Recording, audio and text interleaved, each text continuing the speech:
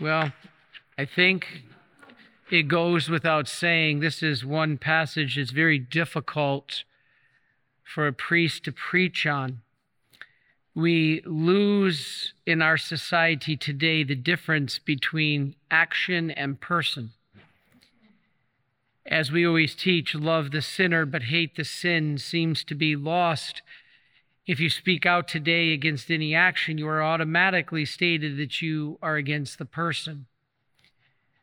There was a member of the Tampa Bay Rays baseball team, actually 5 of them, that opted not to participate in Pride Night out of their religious beliefs.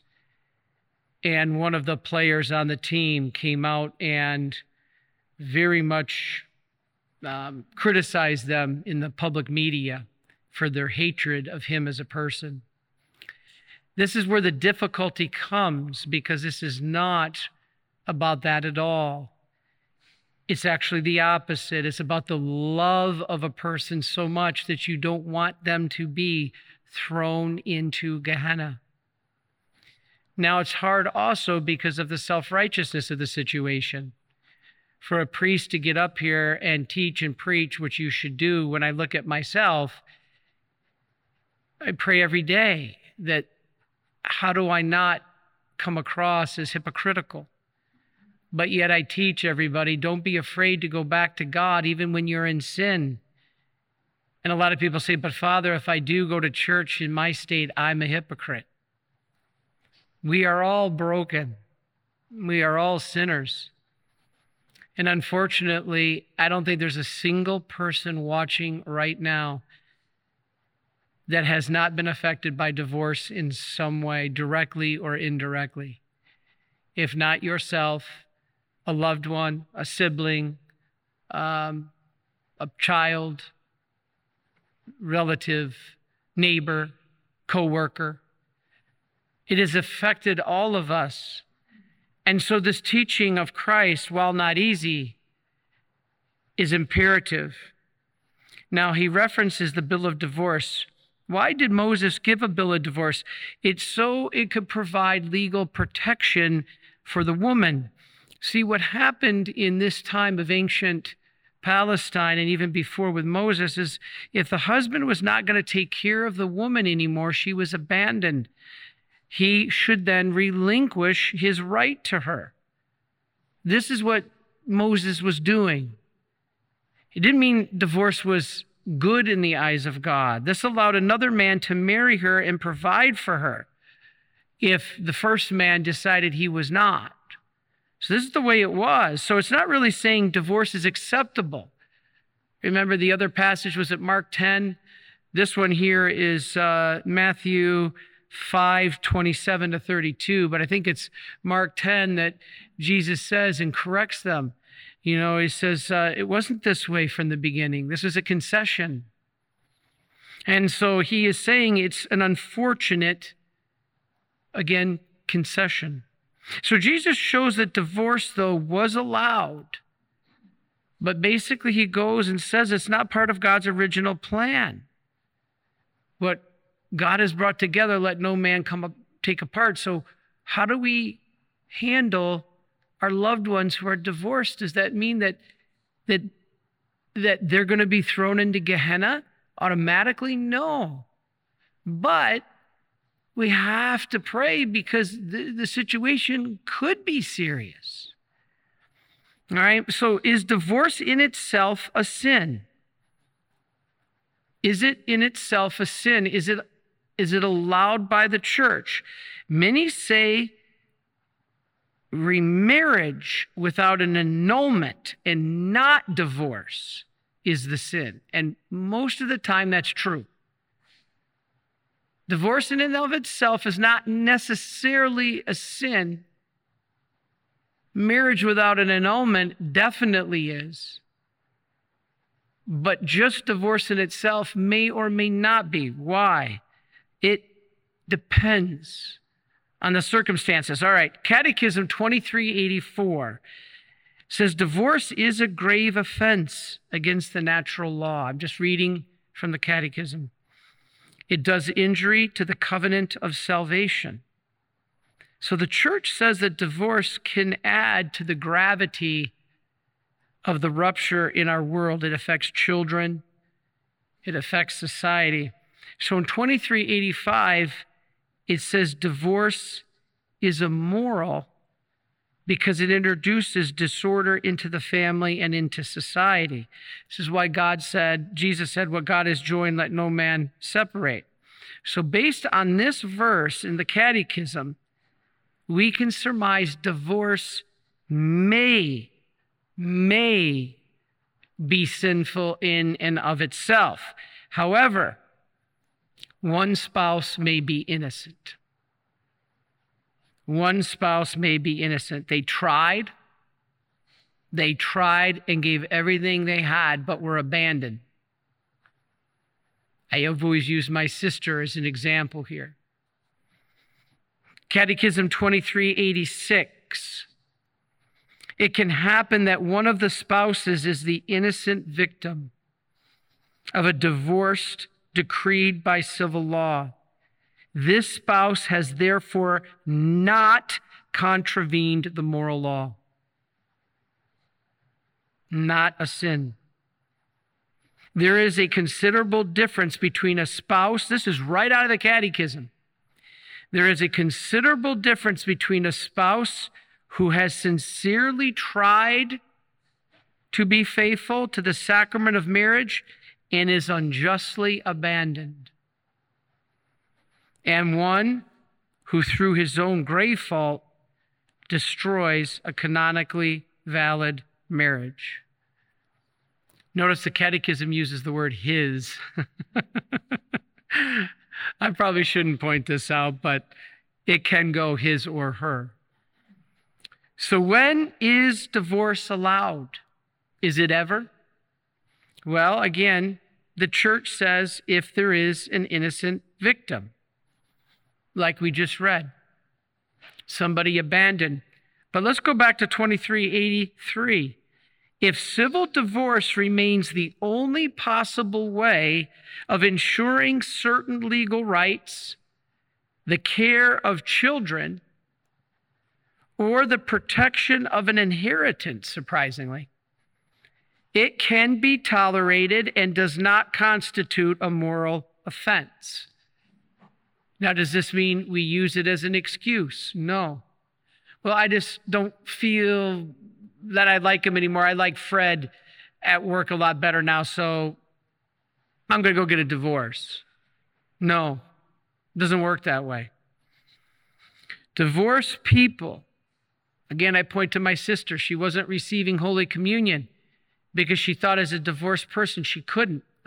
I was like, oh my goodness, no, you've been abandoned. You have not remarried without an annulment. My sister's not married. She can receive Holy Communion. And so while divorced people, this is true, may receive Holy Communion, many don't know this, but not if you are remarried without an annulment. Now let's talk about this. Both parties may be guilty in a divorce. If the two are just not wanting to reconcile, not caring, that's just convenience to them, then yeah, both may be guilty, but only one party may be guilty. The other may be innocent, but always someone is responsible.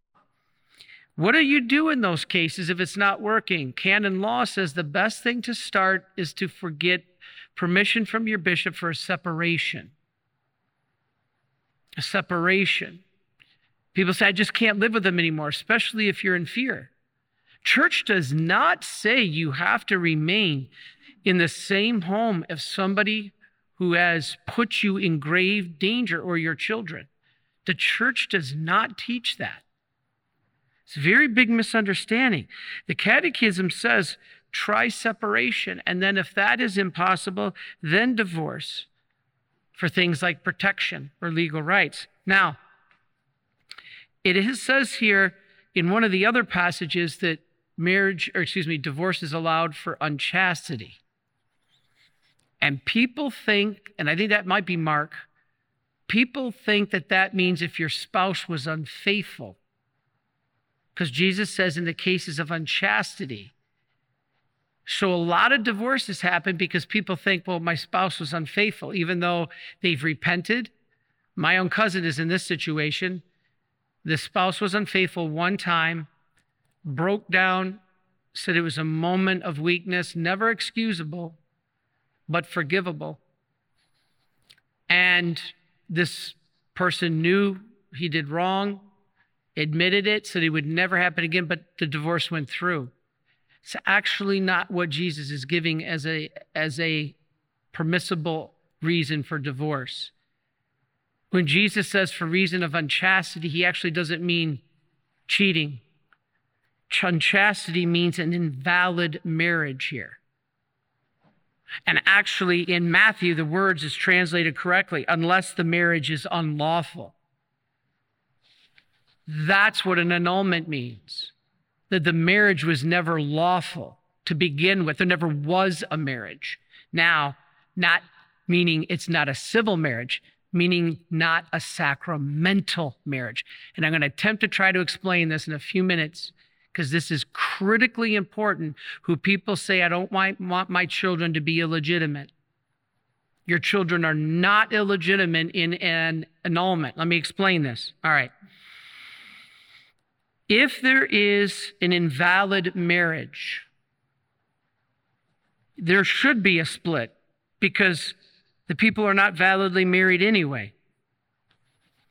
In order for the church to say there's a valid marriage, we're talking sacramentally, not legally.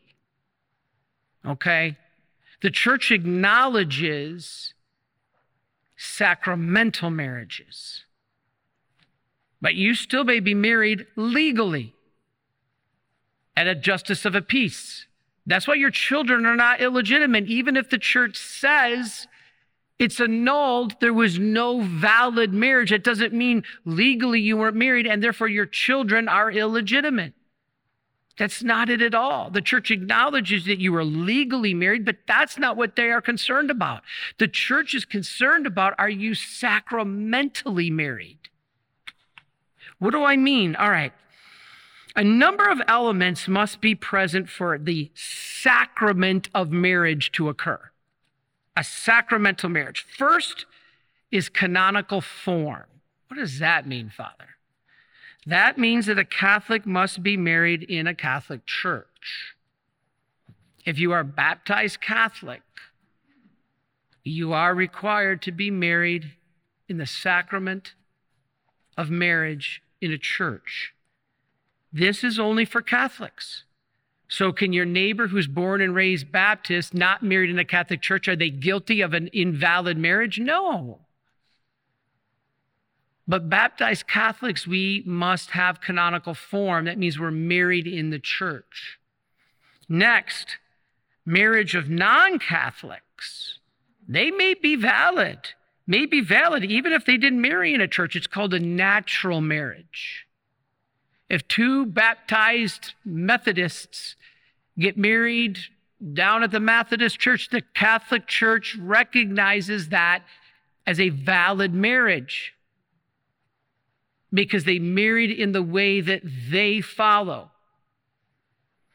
That's why if you're going to be married as a Catholic to a divorced Protestant, they would still need an annulment because there was a valid marriage. Now, the couple must also freely and knowingly choose to enter the marriage. There must be free consent. All right? Not a shotgun wedding.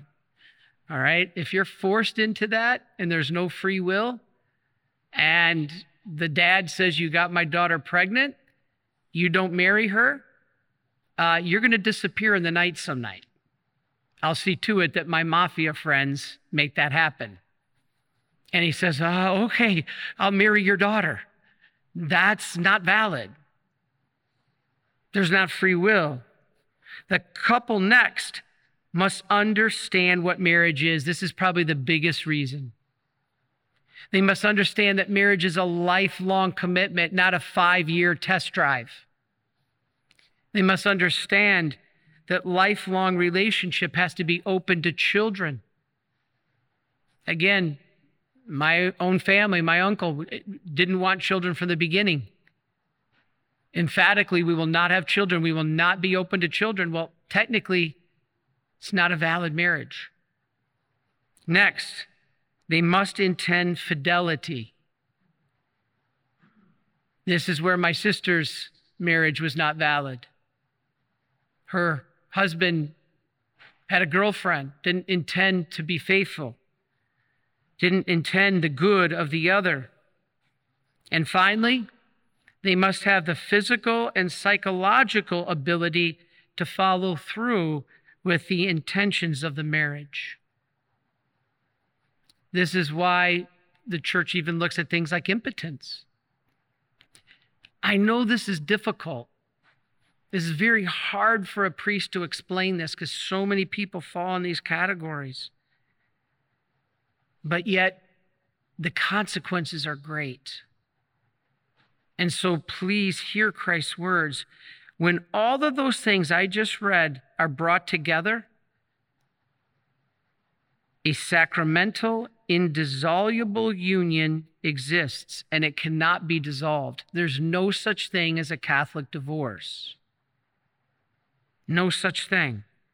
It can't be dissolved, even if the civil government, through divorce, says it's dissolved. It's not. If every one of those things I just read are present, there is a valid marriage, sacramental marriage. Now, an annulment states that one of those things was not present. Maybe you didn't have free will. Maybe your spouse had no intent of being faithful, no intent of having children. Maybe they're a threat to you. Annulment states that they were not present, these things, at the time of the marriage, therefore it's invalid. An annulment, again, is not a Catholic divorce. Marriage was believed to be present, so the children are not illegitimate. And legal marriage was present, and therefore the children are not illegitimate. This is such a huge misunderstanding.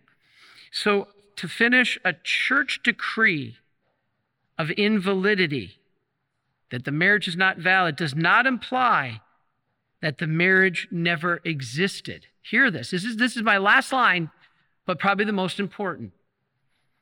A church decree of invalidity does not imply that the marriage never existed, but only that it did not have the character of a sacrament. That's the confusion in the world. Now, tomorrow we invite you to join us live here at the shrine. If you're in the neighborhood, please come by. Would like to meet you. I'll be giving a live talk on church teaching on sexuality. And a lot of it has to do with marriage or being unmarried.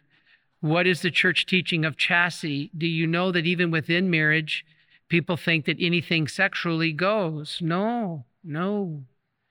There are chastity moral guides for us. And this is what the church does. And we're going to show you all that tomorrow. Please join us at 11 o'clock because we have an opportunity to teach you what the church teaching is. And all of this comes from my canon law course on marriage and the help of theologian Chris Sparks and others. It's a very deep subject, but one that's important. You know why all this is important? Because it leads to the gift of life. It leads to the gift of life. And thank you for your prayers for our special friend Teresa and her niece Kimmy, and she's a physician, and so she sees the beauty of life, and to have these two children, we ask Lord to protect them in the womb, to be able to grant them the grace that they be born healthy and that they come to live a beautiful life.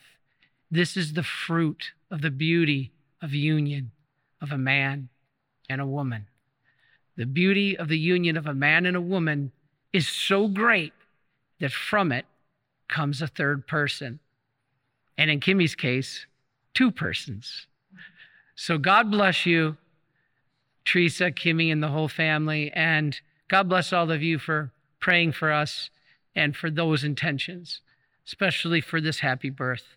God's gift of marriage and life, there is nothing greater. Are you a Marian helper? Join our Spiritual Benefit Society and start sharing in the graces of all the daily masses, prayers, and good works of Marian priests and brothers all over the world. Sign up is free and easy. Simply visit micprayers.org. That's micprayers.org. Thank you, and God bless you. Please follow or subscribe to this podcast to receive the latest episodes and updates. If you have been blessed by this podcast, I invite you to leave a review. Reviews greatly improve our podcast ranking and will help spread this podcast to other people throughout the world. Are you enjoying this podcast? I invite you to listen to more shows brought to you by the Marian Fathers of the Immaculate Conception. Join us daily for enriching spiritual content, which will help you on your journey with Jesus Christ. Simply visit DivineMercyPlus.org for a complete list of our shows. That's DivineMercyPlus.org. Are you a Marian helper?